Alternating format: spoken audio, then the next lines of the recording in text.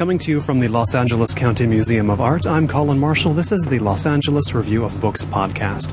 My guest today is David L. Ulin. He's a book critic for the Los Angeles Times and the author of many books himself, including, let's start from The Myth of Solid Ground, about earthquake predictions, The Lost Art of Reading, about the lost art of reading, a novella called Labyrinth. He is also the editor of books you will certainly have seen if you're into Los Angeles literature, Reading Los Angeles and Another City. He also did one of those 33 1/3 books on the Clash's London Calling, I believe, which I haven't read yet myself, but I found out about it earlier today, and now I want to pick it up. Tell me, before we talk about this new book, London Calling, why is it important to you? We're in Los Angeles, let's talk London for 1 second. No, we will talk London Calling. Actually, it's interesting, that was a book that I ended up I wrote part of it and then never ended up finishing. Wait, so I can't get it? You can't get it, although interestingly enough, it is in the tradition of many ghost books. It is reviewed, I believe, on Goodreads. Really? Okay. So I always find those kind of things. There's a great story about Jim Crace, the British novelist who, because of a computer error, a book of his that never existed was offered for sale on Amazon, Amazon UK, and Crace himself decided as a kind of prank to see how high he could get the Amazon numbers, since he knew he would never have to pay for the books he was ordering because there was no such book. He eventually got it up to number 84. So I kind of love the idea of these ghost books. What I will say about London Calling is that it was the record. Well, that was the band, but it was the record that really kind of blew my head off musically when I was 18, 19 years old. I was coming from much more of a sort of hippie jam band tradition, which I still adhere to in some way. And I sort of got punk as a concept, but I didn't get it as a visceral force. And The Clash and London Calling in particular really changed that and allowed me to kind of see punk as part of a continuum rather than less a break, although somewhat, but as part of a continuum, because if you listen to that record, everything is in there. I mean, they're going back and referencing Stagger Lee, and they're playing all kinds of American styles of R&B, covering old Mose Allison songs, and as well as sort of what we would consider to be more straight-ahead punk music. So it opened up my sense of it, and I'd never heard anything like it. I kind of admired both its ambition, which I still do, its sense of kind of taking ownership of something, and also its looseness. There's a real sense of play to that record. It took away the sense of punk exceptionalism. In a way, yes. I think that's right. I mean, they weren't Johnny Rotten saying, this is year one. And I mean, I've always been kind of ambivalent, partly drawn to sort of the extremism of year one revolutionaries, and also aware of the fact that, there is no such thing as year one. And anytime we better be careful about the people who are declaring it's year one, because they are, I believe that's Joseph Stalin was a year one thinker. Yeah, you want to distance yourself from him. But listeners, David's new book this book on this ghost book, which may or may not ever see the light of day. I don't think at this point, there's still a sort of little fantasy, but I kind of like the idea of it existing as a ghost book. I like it too, but I was looking forward to ordering it after this, so now I'm a little bit disappointed, but I'm not disappointed in his new book, which is Sidewalking, Coming to Terms with Los Angeles. It is about this city that we sit in right now. Originally it was named for the district we're sitting in right now, yes, Miracle Mile?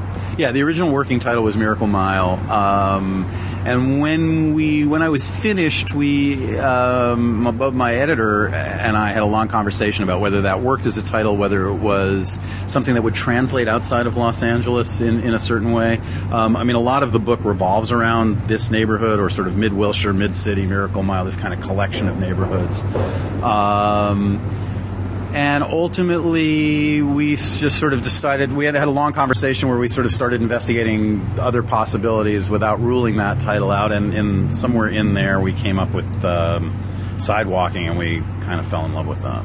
So would you say Los Angeles, like punk music, there's kind of a myth around, or an idea that this was going to be a new type of city that destroyed the old models? This was a sort of year one city.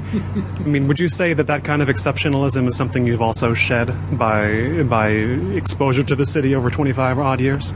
It's interesting. I would say there's certainly an air of Los Angeles exceptionalism, or a kind of sense of Los Angeles exceptionalism. Exactly as you say, this was going to be a new kind of city, going back to the beginning. It was a city as an American city. I think there are all these different distinctions that are worth thinking about. I mean, if we're really talking about Los Angeles as an American city, which is essentially a creation of the late 19th, early 20th century, it was a different kind of American city because it was going to be, the come on was to middle class Anglos from other parts of the country, right?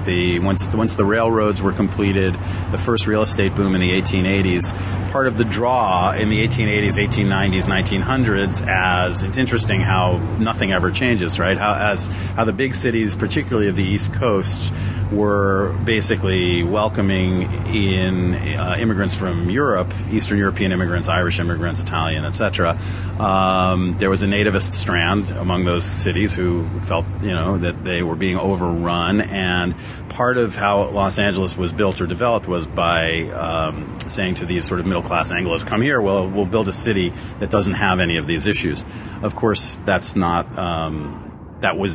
possible, and it completely belied the fact that they had built this city on top of what had once been part of Mexico and was essentially occupied territory. You're never in year one. You're never in year one. But that idea of building a year one city, I think, is one of the things that one of the central kind of conflicts or questions about Los Angeles. We see it now in terms of not just in Los Angeles, but in the Southwest in the United States. But we see it in terms of all of this sort of ridiculous uproar about immigration, which just never kind of goes away. We're all immigrants, right? I mean, there's a great line by Gary Snyder that says, if you're talking about place in the way that, people like to talk about place, deep roots, generational, it's like nobody has a sense of place in California. It's just not possible, except for the Native Americans who were here thousands of years ago, or the Mexican Americans who were here when it was Mexico. So we're all immigrants in our way, and I think that tension is really interesting. This doesn't really answer your question, but it is a kind of an interesting set of tensions, and it does belie that year one, that exceptionalism. I mean, Los Angeles, like every place, is specific and has its own specific set of questions and problems and charms and history, and it's also generic in a way that all American cities, let's say, probably all cities, but all American cities face a certain kind of shared set of challenges and developed in a certain way. We talk about sprawl in Los Angeles, which is certainly part of its culture and its history, but it's certainly not by any means the only American city that sprawled or suburbanized with the advent of highways and freeways in the years after World War II.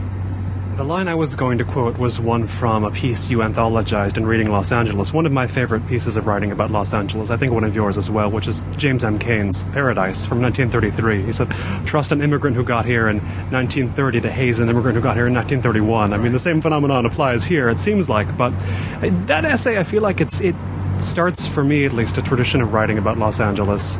The tone of it, or the scope of it, even though it's just an essay, it does feel very large in scope, covering a place that's very large in scope even then.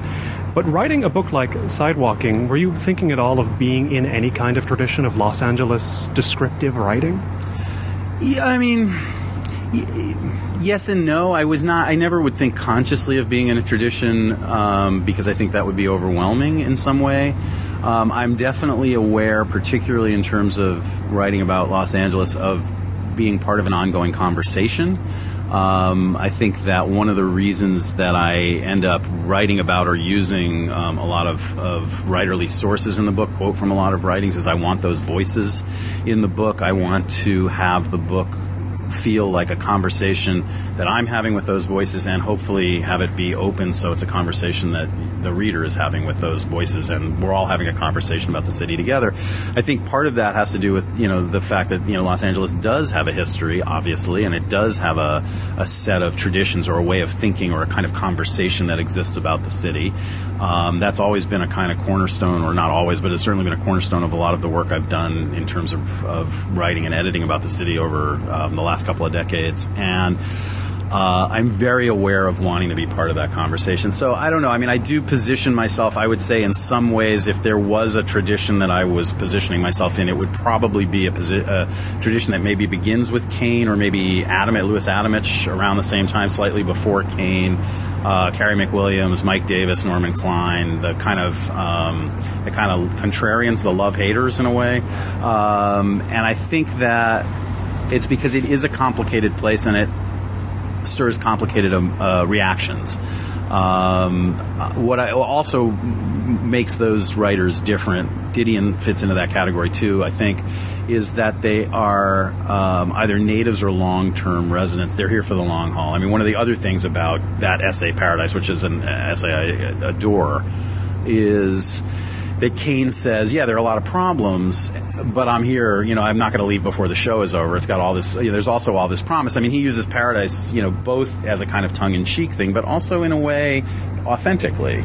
And he is writing about it from the inside. One of my favorite parts of that essay is that long opening riff where he basically imagines Southern California as a watercolor map, and he talks about it's not green, it's not green, it's kind of dusty, and he sort of, undercuts a lot of the physical myths of the place in 2 or 3 pages while extending this metaphor, while actually describing the landscape pretty accurately as to what it is. I think Kane was trying to write about what was actually there.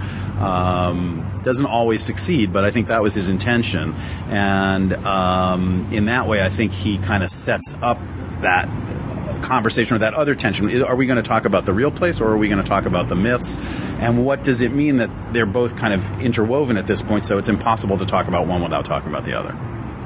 Now, I've read a lot of Los Angeles books, not as many as you have, admittedly, but I've read as many as I can. And yours is the first book that I've read that captures this current phase of Los Angeles. This is not what I would call it, but people are going to say your book captures Los Angeles becoming a real city. Again, I wouldn't say that myself, but your laughter tells me that you realize this will be said as well. Does the term real city have any meaning to you? No, I actually, one of the people I talked to in the course of, the book sort of developed over a long period of time, but one of the people who I talked to is a guy who was a professor at USC who's now in Nevada, but a guy named Greg Heiss, who's a really smart urban... Magnetic Los Angeles guy. Yes, a really smart urban theorist. And at one point when I was talking to him, we were talking about, I said something about organic cities, and he said, I don't know what you're talking about. And I said, well, he said, there is no such thing as an organic city. Cities do not grow out of the earth. They are not by their nature. All cities are artificial. So in that sense, there is no such thing as a real city, or all cities are real in their fakeness in a certain way. But I do see the point. For me, it's an interesting moment, because I think a few things are happening. One is you could say, and I think that I think you could actually say fairly accurately, it is LA becoming in its own particular Los Angeles way a kind of more traditional city, in the sense that we think of traditional cities. And again, that's a trope that we invent, but it's becoming more like an eastern city. It's becoming more verticalized, it's becoming denser, it's becoming more self-conscious about its cityness in a certain sense. It's developing a collective identity, which it probably always had in some way, but it feels more it feels like there's a more pronounced sense of, let's say, pride of place, or kind of Los Angeles identity, that feels like it's not just Culver City or Santa Monica or Echo Park or Studio City or Angelino Heights, but that there's something that they kind of share, like a sense that we're in it together. I think that is partly has to do with the redevelopment of downtown and the idea that there's actually some kind of center to the uncentered city. I think, I'd like to think it has to do with light rail and public transportation, although I think the jury's still out on that, but ridership numbers are up. I'm very eager to see what happens once the Expo line opens to Santa Monica, and then once the Purple line extends out, so it begins to access more neighborhoods. I think there's also a sense that it's a real, we have all known it's a real place, but it's a real place in the sense that often it's difficult and unnavigable, and we're kind of in it together that way too. And I think that the sense of things that, I've been arguing for years, that it's a vibrant, exciting, intellectual landscape, social landscape, artistic landscape, all of these kind of things. All that stuff is exploding in various ways now. So we're aware of it as a city in some sense. I also think, though, that in a lot of ways, it's I think I used the phrase in the book, Back to the Future. It's not so much a new Los Angeles, although it is, or let's call it an evolving Los Angeles. I do think of it as an evolutionary process, but it's also a kind of return in some way to a World War II Los Angeles. The idea of streetcars, we had this fabulous streetcar system until it was just torn out. So the idea of streetcars and light rail and that kind of public transportation, the idea of a city that is somehow centered around downtown in some way, with a vibrant downtown, the idea of a city of neighborhoods, which Los Angeles has always been. In many ways, I think the freeways are another neighborhood in their own way, but all of those things were part of the fabric of the city before the kind of suburbanization and the real sort of institutionalization of the sprawl. It feels to me that sprawl Los Angeles, the freeway, suburban house, never get out of your car, streets are not framed as public space Los Angeles, that worked pretty well for about half a century. It doesn't work anymore in the same way. There's just too many people here, too much terminal gridlock, and too much desire, I think, to commingle, right, to get out on the street and to sort of engage. And so I think that quality of engagement, maybe that's what I'm talking about rather than pride of place. There feels like a real sense of engagement with the city, like direct engagement with the city, which I think is both new in terms of the Los Angeles of post-war Los Angeles, but also a throwback in many ways to sort of the Los Angeles of 100 years ago. Right. I started living here in 2011, not that long ago, but I go to a lot of different cities and write about them, and Los Angeles has never to me felt like a different species than the other cities that I go to. Not hugely, but then when I'm here, the way that people who've been here longer than me talk about it, like they say things that seem either like myths or old ideas about the city or just lies, as if they were descriptions of the city. Like they'll say, this is an unplanned city, or you can't breathe here, you need a car. I haven't got one yet myself, and I don't feel the pressing need for that, or to do any. I don't feel the pressing need to do any of the things you were supposed to do in Los Angeles 30, 40, 50 years ago. And I wonder, is there a sense, I get the sense a lot that people often get stuck psychologically in the Los Angeles they arrived in. I've had a lot of conversations with people who, this is just generalizing out of many different ones, but let's say a guy got here in 1978 and he's telling me his argument why downtown will never become an urban center, and I feel like, man, it happened a few years ago. It's done. It's already done. But they don't see it. It's a mythical trope, and I hate to bring it out, but the idea of the Native Americans not seeing Columbus's ships because they didn't know what a ship was. I feel like a lot of Angelinos don't see what happened around them. Maybe I don't know why. Do you get that sense though? I think that's true. I think it's probably true of a lot of things. I also think in some ways we look for or see the city that we want, or the city that they complain about it. Do they want that? But we want. I think you're talking to someone who grew up in New York, so actually complaining about the place you live is that's what you need to do, right? If you don't do it, then it's a problem. Exactly. That's part of that dynamic, right, or part of that vibrancy. But I think for me, in some ways, part of my excitement about the current state of Los Angeles, or the changes or the developmental process that Los Angeles is going through, is that it's growing into the kind of city I always wanted it to be. I hate driving, spend days at a time without getting in a car, although I have a car, and use it certainly. I love public transportation. I am delighted that that the city is not about to, but in the next several years we'll put a subway station in my neighborhood where I can walk to the subway and, possibly never have to get in a car again. And I like the idea of an urban core. I like the idea of a vibrant downtown. It speaks to me. Now, that may be because I grew up in Manhattan and that's a kind of urban model I'm used to. But it's an exciting urban model, and I don't think that it is antithetical to Los Angeles. I think, one of the great things about any major city, any huge city, but this one in particular, and partly one that has such geographic spread, is that you can have all of it in some way. If you want to live the kind of classic Southern California, live by the beach, you can do that. You want to live in a high-rise apartment downtown, you can do that. You want to live in a 1920s bungalow in a residential, you can do all of those things.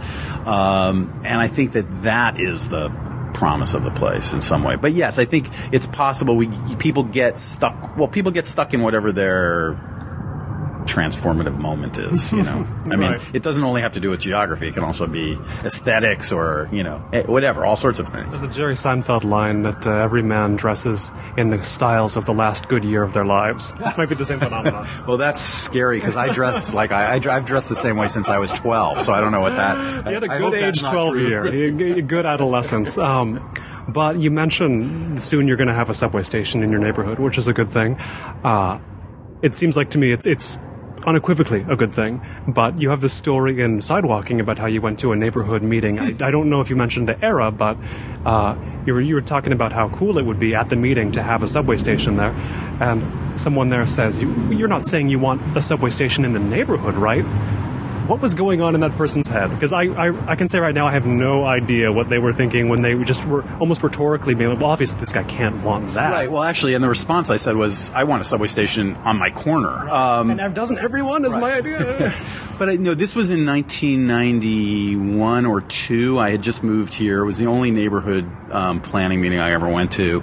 I'm not even sure why I went, but I did. I knew it was about the subway. I was excited about the subway coming in. They were talking specifically about the Red Line, which at that point was about, within a year of the first leg of it opening up, the first 5 stops from Union Station to, I guess, MacArthur Park. And there was a lot of resistance. There was a lot of NIMBY resistance. There was a lot of NIMBY resistance at that time in the early 90s to discussion. I mean, the discussions of putting a light rail on the Exposition Boulevard right away was already happening then, because that right of way was perfect. It was there. It had to be cleaned up, but it was already laid out, and there was an enormous, particularly the further west you got, there was a lot of resistance to the idea of running trains through neighborhoods, and I think it was just coming out of that. I think it was a sense. I also think there was a sense on a lot of people's part that they did not want Los Angeles to be like New York. In what sense? In terms of, well, I don't know. I don't want to speak for them. My cynical and judgmental response was always that it was all code for crime, and that there was a way that if somehow public transportation would allow the other to bridge the borders of neighborhoods, and that was a dangerous thing. Buses went there already, presumably. Well, and so do streets and freeways. It's not like it's that difficult to get around the city or to get into whatever neighborhood anyone wants to get into anyway. As we know in Los Angeles, no criminal can drive a car. Right, exactly. But I feel like I feel like in some ways I've always felt that a lot of kind of community resistant to infrastructure projects has been is coded in that way. I think that does speak to, in some sense, Los Angeles among its sort of bleaker aspects is it has a long institutionalized history of segregation, housing covenants, neighborhood dividing lines, etc., and of suspicion of the other. And I also think that in many ways, how do I want to say this? I think that, the kind of private house model, right, which, Adamich discusses but derides in a certain way. He calls Los Angeles the enormous village, which is reminiscent of Richard Meltzer's line that it's the biggest hick town in all the hick land, one of the great, great lines ever written about L.A. But he talks about it as a kind of, it is an enormous small town in the sense that its social life is built on a single family house model. It's very domestic in nature. That can be great in many ways, but it can also be difficult because it does resist the idea of the commons or public space. I think that was only exacerbated as, in terms of what we were just talking about in the post-war freeway era, where you could easily go from home to work to wherever you wanted to go and back to home without actually being in public space, or being unadulteratedly in public space, right? Without some kind of buffer around you. And so I think there's a lot of, I think there has been a lot of suspicion in that sense. And so change, particularly change that sort of in some way draws the city together, can be something to resist. Happily or otherwise, that is changing. I mean, we saw that even with the idea of putting the subway, the Red Line, or I guess the Purple Line in Beverly Hills. There was an enormous amount of resistance claiming to deal with geologic concerns, but it was really, I think, about other concerns. So I think these are part of the challenges, and I think that is sort of a legacy of a kind of suburbanized culture, which this city has institutionalized as part of its urban culture. It's one of those, it's my standard, not a rant, but a standard point I make, that people blame the cars for everything in Los Angeles. Oh, the car culture, oh, this driving, and how far you have to drive, and the commutes and the freeways. I feel like it is a bit misplaced in terms of the actual source of the problem. Like, sure, there are cars, but only because people feel an obligation to have them because of the house culture. I wouldn't say there's a car culture here. Look at the roads. These are all bland vehicles, and the people driving them just feel obligated to. No one's excited about their car. Right. But the house culture has made this happen, right? I think there's that. I think the spread of it, too. I think it's and I think also the fact that, literally once the red cars or, once the streetcar, the red cars were pulled out, or in the, it's impossible to get around this landscape by bus. So public transportation as an option becomes really an option for people who are either too young to drive or can't afford to drive. And then it becomes a class issue. And that I think it certainly has become, and hopefully is becoming less so with light rail and subway, but it has become a class issue. Then all these other things come into play. But initially, I think it had to do with, mobility, right? Once you have to take a bus for an hour and a half to get from Santa Monica to downtown, or, from Pasadena to downtown, or wherever, then, it's not worth it. Even now, living sort of in this neighborhood, I would take public transportation when I was working downtown as much as I could. But if I didn't catch the buses right to get to the subway, it could take me 2 or 3 times as long to get downtown as it would if I was driving. So that's a problem, right? Public transportation has to be efficient above all else. It's true. And you mentioned the stretch from Santa Monica to downtown, and I think of a line you quote in Sidewalking from a piece of writing I admire about Los Angeles, but don't quite understand, from Carolyn C's Golden Days, where it's this image, it's a vivid image, and people refer to it every now and again in various texts about downtown being the thick coiled root and the stem of the 10 freeway extending west, and this is obviously not verbatim, but it branches out of that stem, growing into communities you might want to live if it goes right, for you. Right. If yes. You're lucky, or right, yeah. But to me, I like the vividness of the image, but I guess the downtown is the route I get, but why choose one particular freeway and that one to be the lifeline that is what Los Angeles is reduced to? Because of course she starts saying, they say Los Angeles is big, but they lie. It's just this. But I can't think of a reason why that's what Los Angeles would just be. You can live along the 10 or literally anywhere else, to my mind. No, I agree. I think what she's saying, I actually wrote about this passage. That passage has always been quite resonant to me because, as I said in the book, it gave me a Manhattanized model. When I first moved here, I read that book fairly early, I think in the first 5 or 6 months I was living here.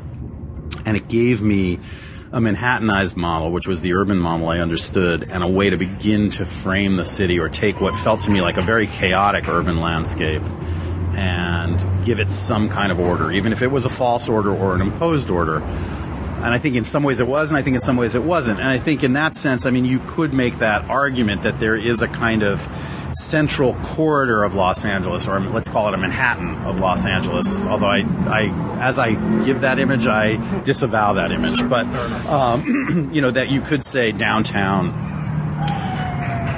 the 10 to Santa Monica is about 10 miles long. Downtown is sort of the financial district, the Battery, the residential districts, and then the end of it. So there's a way that it creates a narrative. I think it creates a narrative. I think it is a striking image. I think it's certainly not even close to being all of Los Angeles. I also think in some ways she's writing about how people think of Los Angeles, and so in some ways I think that's an attractive lens, particularly for a readership that may either just live in those communities or may not live in Los Angeles at all and is looking at a way to frame it. So, like most of those images or metaphors, I think it's a useful one, but I don't think it's a complete one. So could she have written the 101 or the 110 or indeed Wilshire Boulevard, and it had been the same effect for you? It had to narrow it down to one line. It had to narrow it down for one line. In some ways that was a line I recognized because I was sort of living in the middle, and I would spend time there. I had not yet begun to explore, say, the Valley or the South Bay. I'd certainly not begun to see anything that was east of downtown, San Gabriel Valley, or any of that stuff. That was all pretty alien, and I was looking for a kind of a frame that I could understand, and that actually also I was physically familiar with, that I was in. As I became more familiar with the rest of the city, that seems like less of a defining metaphor for me. But I think it's the search to define the city that is the most interesting. I also think that because Carolyn lives in Topanga Canyon, and sort of that is in a way she's tracing her own stem, right? Her own stem to the city. And I think that that's the other thing that sort of offered me, was that it is personal, right? That the city, like all cities, is defined by our engagement with the city, our interaction with the city. So my experience of the city is my experience, her experience is hers, yours is yours. The landmark places that we identify are landmarks to us for various reasons, whether they be just familiarity, that's where we happen to be, or some kind of personal affinity or something along those lines. So that idea of kind of creating a narrative of the city that spoke to your own experience of it was really, really important and useful to me. Right, and I mean, I'll admit, you say she lives in Topanga. I've never set foot in any neighborhood ending in Canyon here yet, and I probably never will. I'll admit that. So, there's a sense in which they don't overlap, but a sense in which also part of me is like, why do I have to consider all that the city as well? Do I really have to? Do you feel an obligation to consider Los Angeles sort of the greatest, the widest spanning definition of Los Angeles? Do you feel an obligation to include everything? I go back and forth. I mean, I certainly consider anything that is city of LA. So in the most mundane sense, any street corner I'm on that has a blue street sign, not like a light blue, but that LA blue street sign, that's LA, right? Just by political entity, if nothing else. I kind of love the idea of Topanga being part of the city in the same way that downtown is part of the city, in the same way that Boyle Heights is part of the city, in the same way that San Pedro is part of the city. That all of these things kind of add up to this bigger whole. I define it all sorts of ways and at many different times. I mean, it's there's city of LA, there's county of LA, there's all the unincorporated stuff. There's the, what do we want to call it, the Southern California megalopolis, right? You could make the case, as Mike Davis does, and I think quite well, that it's Santa Barbara to Tijuana, Pacific Ocean to the Inland Empire, right? That in terms of the kind of the sort of the footprint of Los Angeles as metaphor, psychological footprint, that it could be that. And I think that's a valid argument to make, and certainly an argument that I've made. You could also say that Los Angeles is, is whatever it is, right? It could, whatever you want it to be. I think that's actually, for me, one of the great challenges and satisfactions of thinking about it and writing it, is that it defies those definitions, or it's all of them at the same time. And I have to figure out a way to balance those distinct and sometimes opposing visions of it in my imagination, because it can be all of those things. Right, and you mentioned Mike Davis's vast definition of Los Angeles, and this is something I see pop up a lot in the history of Los Angeles writing, 60s, 70s, 80s. On the earlier end of that spectrum, there's a book I like a lot, one of the more forgotten Los Angeles descriptive books, The Ultimate City by Christopher Rand.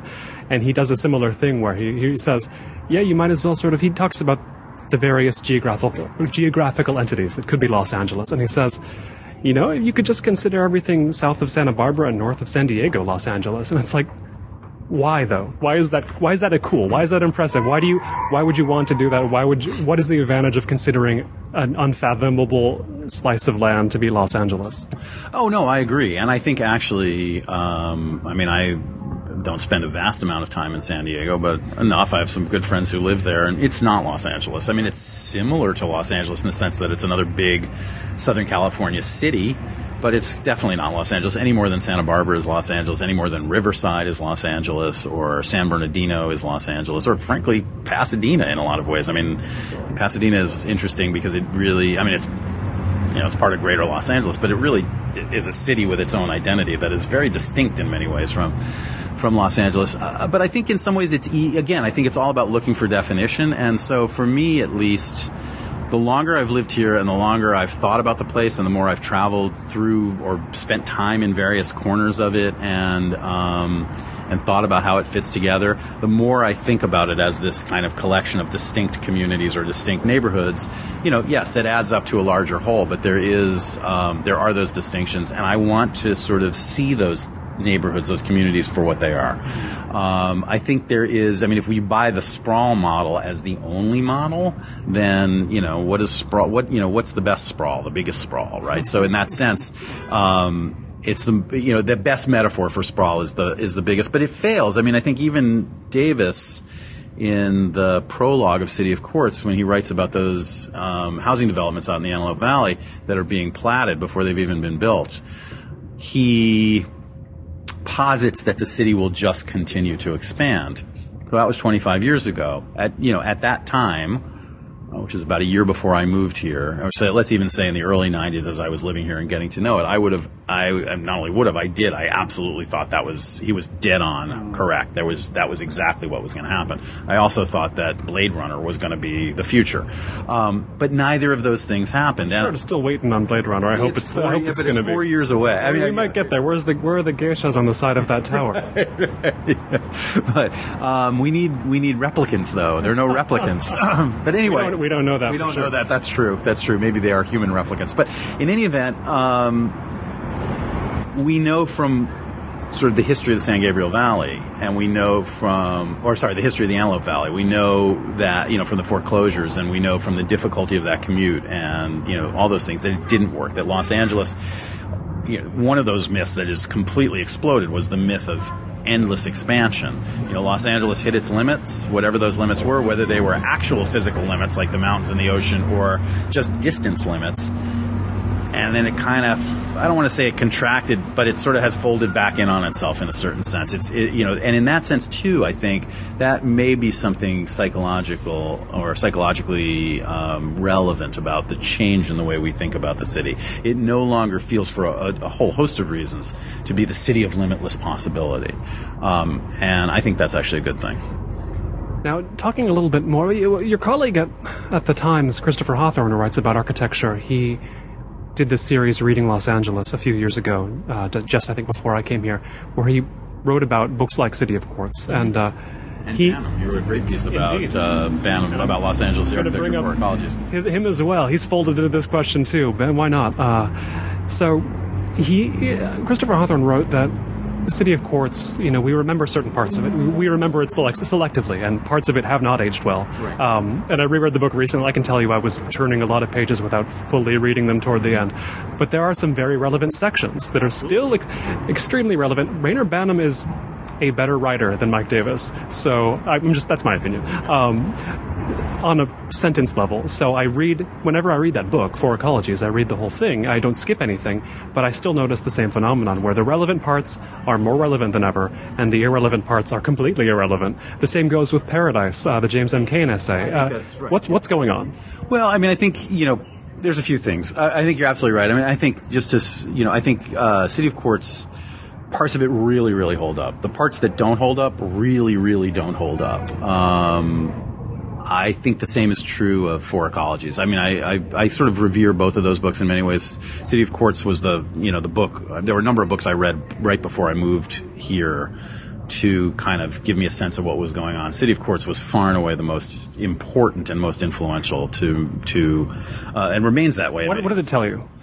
From the point of view of someone who hadn't been living in Los Angeles at that point, it's sort of, I mean, I've always been drawn to Davis's apocalyptic sensibility. I like apocalypse. I like apocalyptics. I think, but the idea that Los Angeles was somehow not this fluff factory, but was in fact, dark and dystopian and, built on inequities and, that it was going to collapse under the weight of its own contradictions. That coming from Manhattan, that really appealed to me in the sense that I was aware of that always in New York, and I was very resistant to kind of the myth of Los Angeles, the sense that it was the city that worked. It was a city that didn't have those kind of historical contradictions or that historical baggage.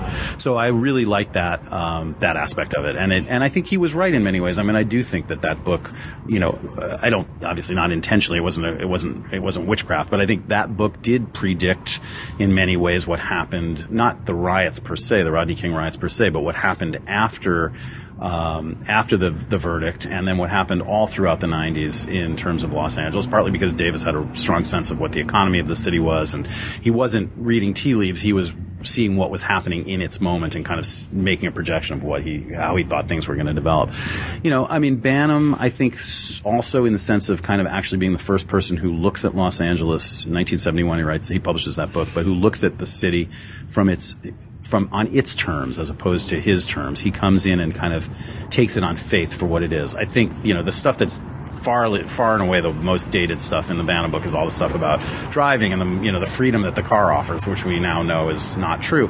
But I do think in 1971 the promise of it was absolutely there, particularly for an architectural historian from England who had come in. And I think the other thing that's interesting about it is that he defines, there's that great passage where he talks about, I think I mentioned this the other night, where he talks about, he starts watching the way people behave when they're coming off the freeway and re-entering the city, and they pull down the mirror and they fix their hair or they do whatever. And, the sense of the social landscape, or even thinking about the freeway as a social landscape, he's absolutely right. But that's a kind of a revolutionary idea, to take something that we don't tend to think about critically at all and think about it critically. That's one aspect of it. But to take something that is so maligned and so sort of derided and stereotyped, right? And, is fascinating. And to look at it as a kind of piece of the social fabric is just an act of genius. So I think the question as to why those books are still remain prescient in some ways and also date in some ways, just has to do with the kind of dynamic nature of the city, or of anything really. We have this sense that books somehow should exist out of time or be timeless, but in fact that's not possible. They have to exist in time. I'm always reminded of the argument David Foster Wallace had with his writing teacher. He called him the Great Gray Eminence. Yes. The story. So, the teacher would say, you shouldn't put in product. You don't put Coca-Cola in your stories. Don't put things that will date the stories, contemporary references which will date the stories. And Wallace, being the smartass that he was, said, your stories, like, people talk on the phone or they use electricity. So how is that not the same thing? The continents have taken their current form. Exactly. So all of that stuff is true, and I think it's really the case. I think that we write out of our moment. We write in many ways about our moment, even if we're extrapolating into the future. Even if we're writing science fiction, for instance. We were just talking about Blade Runner. The closer we get to 2019, which was the year that Blade Runner takes place, the more Blade Runner looks like a movie about 1982, which was the year that it was made, which is as it should be, right? It grew out of that moment. And, so I think in that sense, like all kind of prognosticators or projectors or whatever,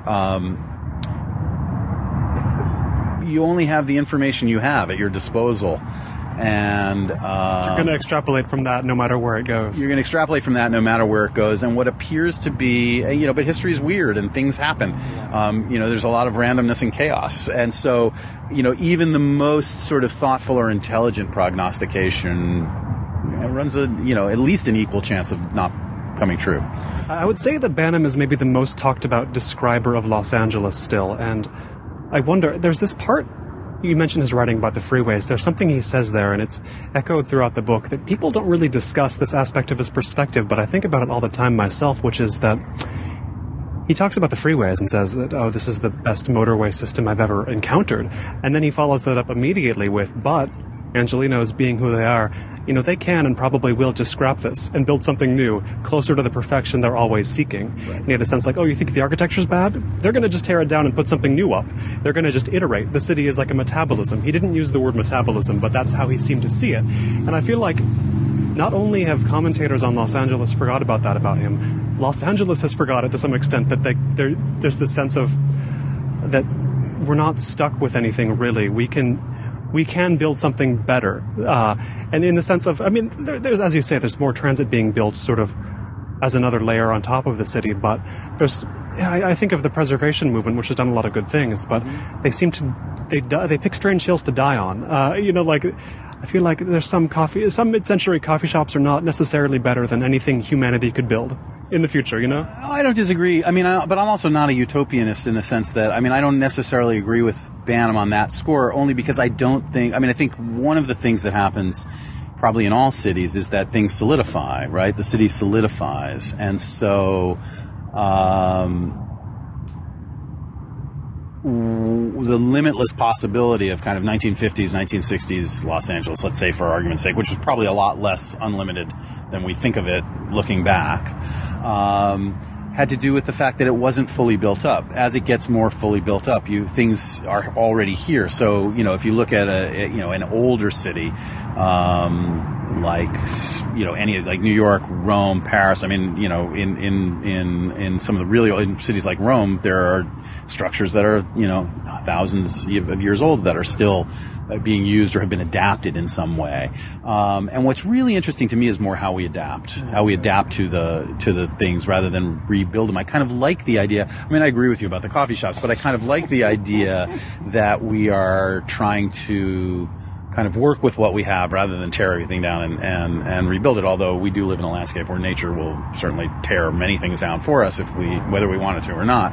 But I kind of like that, and I wonder if that's again part of the evolution of a city. I mean, I think I also think in terms of kind of time frames and lifespans. And if we think about it again, Los Angeles as a kind of contemporary American city is a very young city. It is very much it's maybe 125, 135 years, really. We're talking about it as a kind of American metropolis or American city. Really a creation, not a creation, but for all intents and purposes, a creation of the 20th century. And so, I tend to think about it in comparison. When I think about it in comparison to other cities, I try and think about it in comparison to other cities at a similar point of evolution, right? A similar point in their developmental history. New York, after 125 years, I'm not even talking about from Peter Stuyvesant days, but let's say New York, 125 years after independence. We're talking the turn of the last century. It's a very, very different city in terms of both its makeup, a lot of the kind of the immigrant culture, the ethnic cultures that we now define New York by are just coming or just taking root and are not part of the mainstream of the city at all at that point. So in terms of how cities develop and evolve, they develop and evolve over time. And I think part of that has to do with kind of working with the stock as opposed to constantly replacing the stock. You have a longer direct experience with Los Angeles than I do. So, tell me if I'm too off base in thinking, though, that it does seem Los Angeles seems a bit beset now by a sense that whatever new thing we build won't be as good as what was old. Not in the sense of that it won't be historical. There's that element too, but in the sense of it won't be as inspired. It's going to be blender. It's going to be not the Los Angeles we thought Los Angeles was.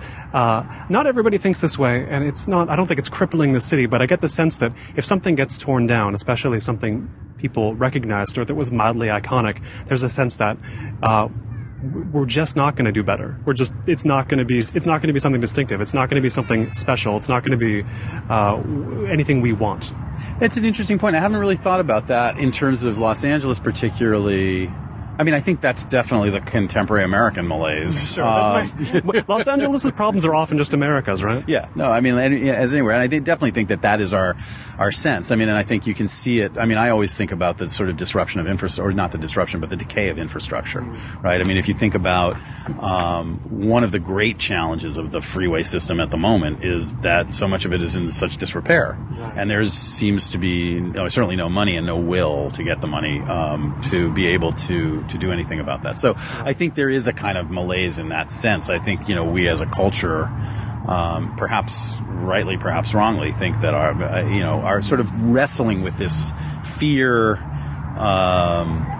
or belief that our best years are behind us. Right, and there's the sense as well, like you mentioned the freeways getting into disrepair, and there's examples from the U.S., a few, but around the world, a lot of cities, you can point to freeways or sections of freeways that have been torn down and made into something more appealing than a freeway. Not hard to do, but it's been done in many places outside Los Angeles. Bring that up here, see just idle conversation, you say, I wonder which is going to be the first freeway to go away, and it's like you said something that is not fathomable enough to even speculate upon, and is this another case of Los Angeles exceptionalism? Like, this is going to be the first place that no freeway ever goes down?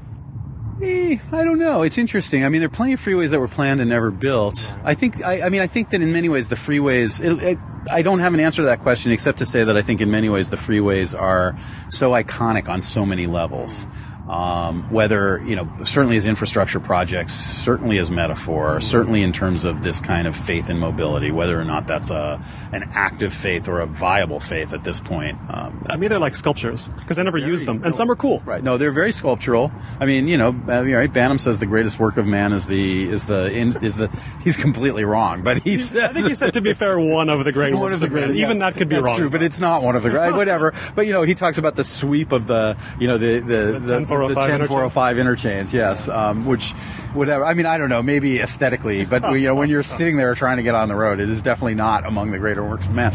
But I do like that idea. I mean, I do, again, one of the things that I think is really interesting about the city and the freeways illustrate it is that it is a very utilitarian city in many ways, and that a lot of its monuments are utilitarian. I mean,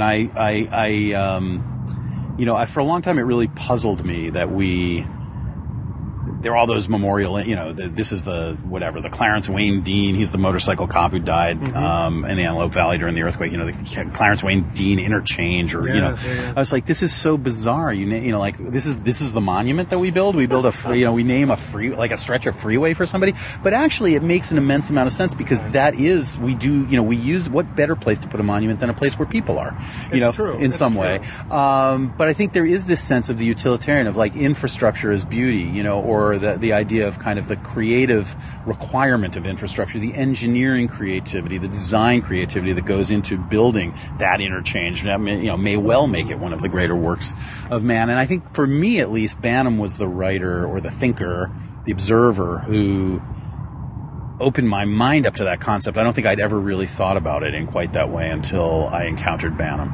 I mean, it makes sense what you say about the monumental or the memorial interchanges, put them where people are, but I think of another infrastructural, I don't want to say feature, and I don't even want to say infrastructural of Los Angeles, but those signs at just intersections of two roads. You'll see the blue signs that call it Ira Yellen Square, yes, or An Chang Ho Square. They call it a square. It's just a traffic light. It's just an intersection. And I just sit there and think, Los Angeles, this is why you get made fun of. You call it, this isn't a square. What? You've seen these things. I mean, What is your reaction to these? I think they're largely ridiculous, but I think there's also that sense of, right, they're not, but I don't know, you can't really call it the Ira Yellen intersection. I guess you could. That would kind of be interesting. Or build something that's worth being a memorial. That's there's one that, thing. Yeah. Although, but I do think there's that sense of, this is also a place with its ludicrous aspects, which are also part of its, it took me a long time to realize this, but are part of its charm. Right. It can be, it's true. And you mentioned the utilitarian nature of Los Angeles. I was just yesterday taking some students on tour of the Bonaventure Hotel, a building that it's hard to say, I wouldn't say I love it, but I am extremely fascinated by it and go in it regularly. And I've written and made videos about it and whatnot, so I guess there's a kind of love there. But if I love something about it, I love its lack of romanticism, its unromanticism. And I don't necessarily go around saying I love Los Angeles, but I think I do love the lack of romanticism that I sense in Los Angeles. Does that make sense to you? It makes sense about that era of Los Angeles. I find a lot of romanticism in sort of older Los Angeles, by which I mean Los Angeles of the 20s and 30s and 40s, and whatever the residue, or the structures, whatever. I think about places like I'm particularly, I understand why, but I'm not thrilled about the reconstruction of the California Incline, because I love the California Incline as an artifact. Now, the California Incline, that structure was built in 1930. It's been pounded on by cars for 85 years. It's not seismically fit, right? So I completely understand why it needs to be replaced, but I mourn the loss of the original. There is something kind of romantic, for me at least, about that city. I think of it as a noir city, so that noir city. And it may just be because there's something romantic about the design. There's something I like about the Spanish Mission architecture. There's something I like about, there's just something I like about it, the deco touches. And it is very different. In that sense, that's something I've only seen, I've seen in California, but that was not part of my upbringing on the East. Those city built, a lot of structures built around the same time, but with a completely different aesthetic. So that aesthetic really says something to me about California, about Southern California, about a kind of quality of life. Those old duplexes, which I've lived in many of, with all the built-in stuff. The idea that even in a utilitarian structure, even in a house where if you walk through some of those neighborhoods that were built in the 1920s, there are 5 or 6 model structures. So they were developed in a way, but and they were definitely for sort of, they were utilitarian. They were middle-class housing, middle-class rental units. They have these touches. They have these little glosses. They're not necessary, even if they're just little, the place I live in now has a ziggurat design motif. And, when you go down, you come in the front door, you go down into the living room. It's a step down into the living room. The doorway has a kind of, reverse staircase ziggurat. They didn't have to do that. They did. So those little touches, they're little bits of elegance, I think. I find a lot of romance in that. You write in Sidewalking that you started writing about Los Angeles, I believe, before you even lived here or attempted to. I mean, does anything of that era of your earliest Los Angeles writing survive in any form in this current book? Probably not in the current book. The earliest writing, like all books, this book was both. There's a lot of stuff, a lot of new stuff, and then there's a lot of kind of revisiting or some things I pulled out of other things. Probably the earliest stuff in this book probably dates from around 04, maybe 05, which is when I started really writing about walking in Los Angeles. I'd been writing about Los Angeles. I sort of tried to write about it before I moved there, but I was writing from that New Yorker's perspective of how much could possibly be going on there and how hard could it be to wrap your mind around it, so I'll just do that. And then when I moved here in 1991, I started the first piece I actually wrote. The first Los Angeles piece I actually wrote was a piece that I wrote for the Los Angeles Reader, where I was working. I was a writer at the time, and it was called 500 Moves You In, and it was about looking for an apartment. I think I published that within the first month. It was a little personal essay about the different, and again, talk about a pattern. What I said was, the problem was too much choice. When I'd been looking for an apartment in Manhattan, it was like if you found one place that was remotely acceptable, you jumped. Yes. But there was this is also true of the early 1990s. When I was looking for an apartment in the early 1990s, there was so much in my price range with what I wanted that I was like, I don't want to rent this place because what if the next place is better? So it was a really sort of dislocating experience in that way. I think that's probably changed in some ways. It's been a long time since I've looked for an apartment, but I think that I didn't start, I walked the whole time, but I didn't really start thinking about what it meant to walk. Or what it meant to me to walk in Los Angeles until about 10, 11 years ago. And then I started writing about it. And so there's some stuff, or certainly some thoughts and some ideas and maybe a couple of passages here and there that kind of come from some of those early writings. That's probably the earliest stuff. And that, in some ways, although I didn't really start thinking about this book as a book or thinking that there was a book for a few years, probably until 08 or 09, that's the genesis of the book. Right. The concept of walking in Los Angeles, I think some people will pick up your book purely for novelty reasons, I think, because it's not often written about. But that window is going to close sometime soon, where writing about walking in Los Angeles has novelty as a premise. I mean, how long do you think that books like yours have? It's viable right now to do that, but when will it not be? I'm going to write a book about walking in Manhattan. No, you're not. I mean, that's been done. There was a really good book by an architect named Michael Sorkin, I think, called 20 Minutes in Manhattan, which is a book about walking in Manhattan, which came out a couple of years ago, which is fantastic. I mean, really well, smart. in Los Angeles, too, I think, Michael Sorkin. Did he write a book about Los Angeles, written too? Articles, I think. Maybe he has, yeah. I mean, I believe that's it's called 20 Minutes in Manhattan. But in any event, so I think partly it depends on can you bring a lens to it that no one else has. Walking can be an element. Walking can be an element. For me, it was a matter of I like looking for a kind of counterintuitive lens, both because I think primarily in some ways because it jars me out of my complacency. Right? If I'm going to write about this city from a point of view of a pedestrian, whether or not I am a pedestrian in the city, it makes me have to kind of rethink my own relationship or my own engagement or step out of the expected in a certain way. And I think for a writer, that's always a good thing. So that was one point. I also was very aware, have always been aware in terms of writing about Los Angeles, not just for myself, that it is a city that that is largely defined outside of itself by cliche and stereotype.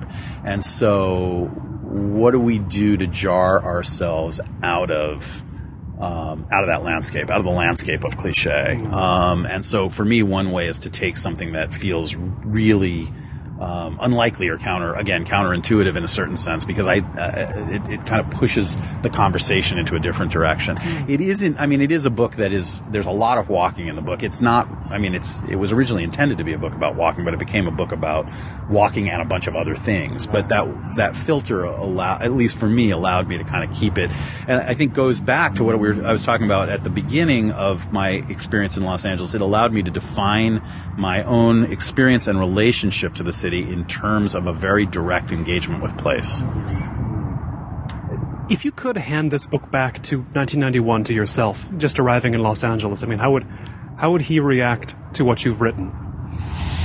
It's a really interesting question. Would anything be shocking? Well, I think he would be shocked, as I am, that I have spent 20 some years writing about Los Angeles, which is a place that when I got here I didn't really intend to stay for longer than a couple of years. So I think that would be the first thing. I don't know. I actually I don't often think about I was 29 then. I don't often think of my 29-year-old self. I have an ongoing dialogue with my 19-year-old self, but it doesn't have much to do with Los Angeles. Fair enough. It's somehow not the subject. So I just wonder if something would be surprising to you or anyone, in the city at that time, would it have to do with how the city itself has changed, or with the way that the city can now be written about, or with something? I feel like it would be. It's not the book anybody would expect to have.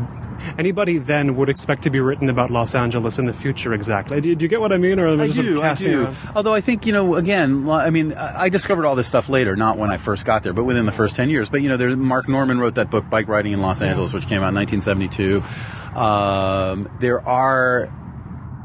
There's a wealth of stuff that has been written about the city over the last century that is very idiosyncratic and very personal. Richard Rayner's Los Angeles Without a Map, or LA Without a Map, which is one of my favorite. He calls it a novel, but I think of it as the main character's name. Barely a novel, by his admission. The main character's name is Richard Rayner. So, but he doesn't drive, right? He doesn't drive in actual life, but the character doesn't drive.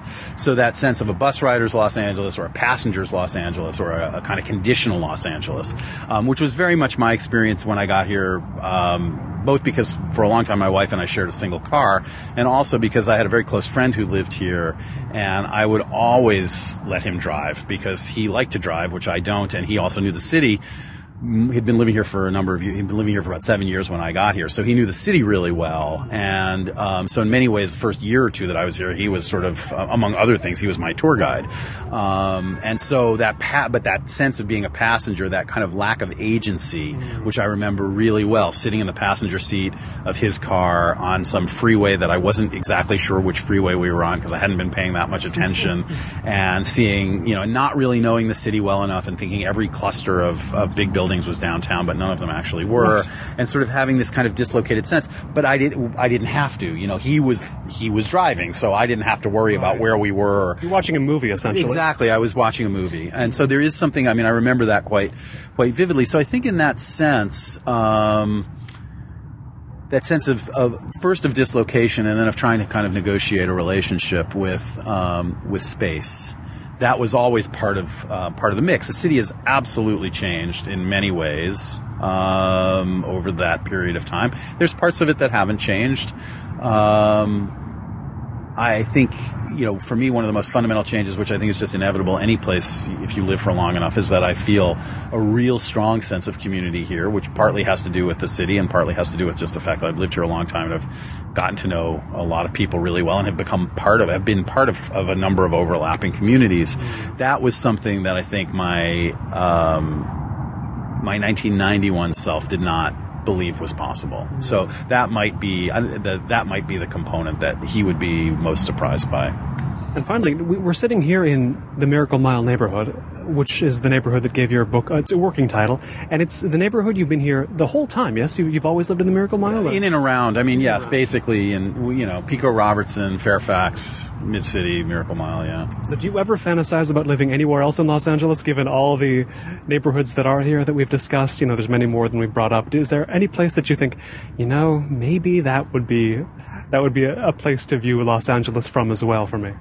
I have, and at the moment I don't. And the reason why is because at this point, again, thinking about sort of how we kind of create the landscape, I love Silver Lake. I love Echo Park. I like downtown. I actually could see myself moving downtown, although I don't know that I would, but I could see myself living down there.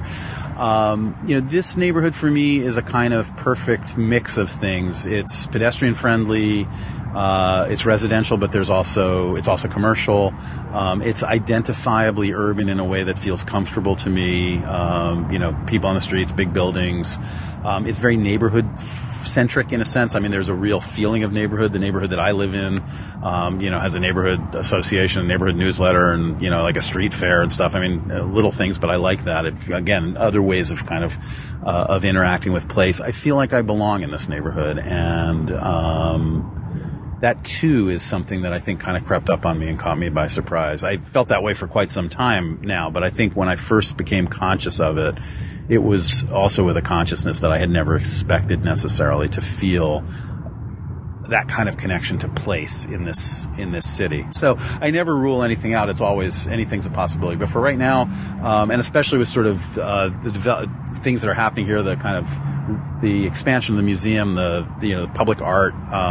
There's something. 8 years you're getting a subway station. 8 years I'm getting a subway station. It's like no time. I've only been waiting for a quarter of a century. So what's 8 more? You can do a few exactly. more. You'll be there on day one, I imagine. I will be there. I rode the Red Line day one. I was at Union Station day one, January 30th, 1993, to ride that train back and forth a bit. It's going to be a great day whenever they get it open. It will be a great day. The only reason, and I do not want them, but the only benefit to us getting the Olympics is maybe they'll get additional federal transportation funding and be able to open them a little more quickly. But here's hoping. Yeah, I'm not sure that's a worthwhile trade-off. I've been speaking here in the Miracle Mile with David L. Ulin. He's a book critic at the Los Angeles Times, author of Sidewalking, Coming to Terms with Los Angeles most recently, but other books as well, like The Myth of Solid Ground, The Lost Art of Reading, and not a book on the Clash's London Calling. That is not a book he's written. Don't order that one. Do order Sidewalking. But read the review on Goodreads. Yeah, read just the Goodreads review and wonder how that came into being and who wrote it. He's also the editor of anthologies you can't afford to miss if you're into the writing of Los Angeles over the years. Those would be Reading Los Angeles and Another City. David, thanks so much. My pleasure. Thank you. This has been the Los Angeles Review of Books podcast. I've been Colin Marshall. Keep up with me at colinmarshall.org and with the LARB at lareviewofbooks.org. Thanks.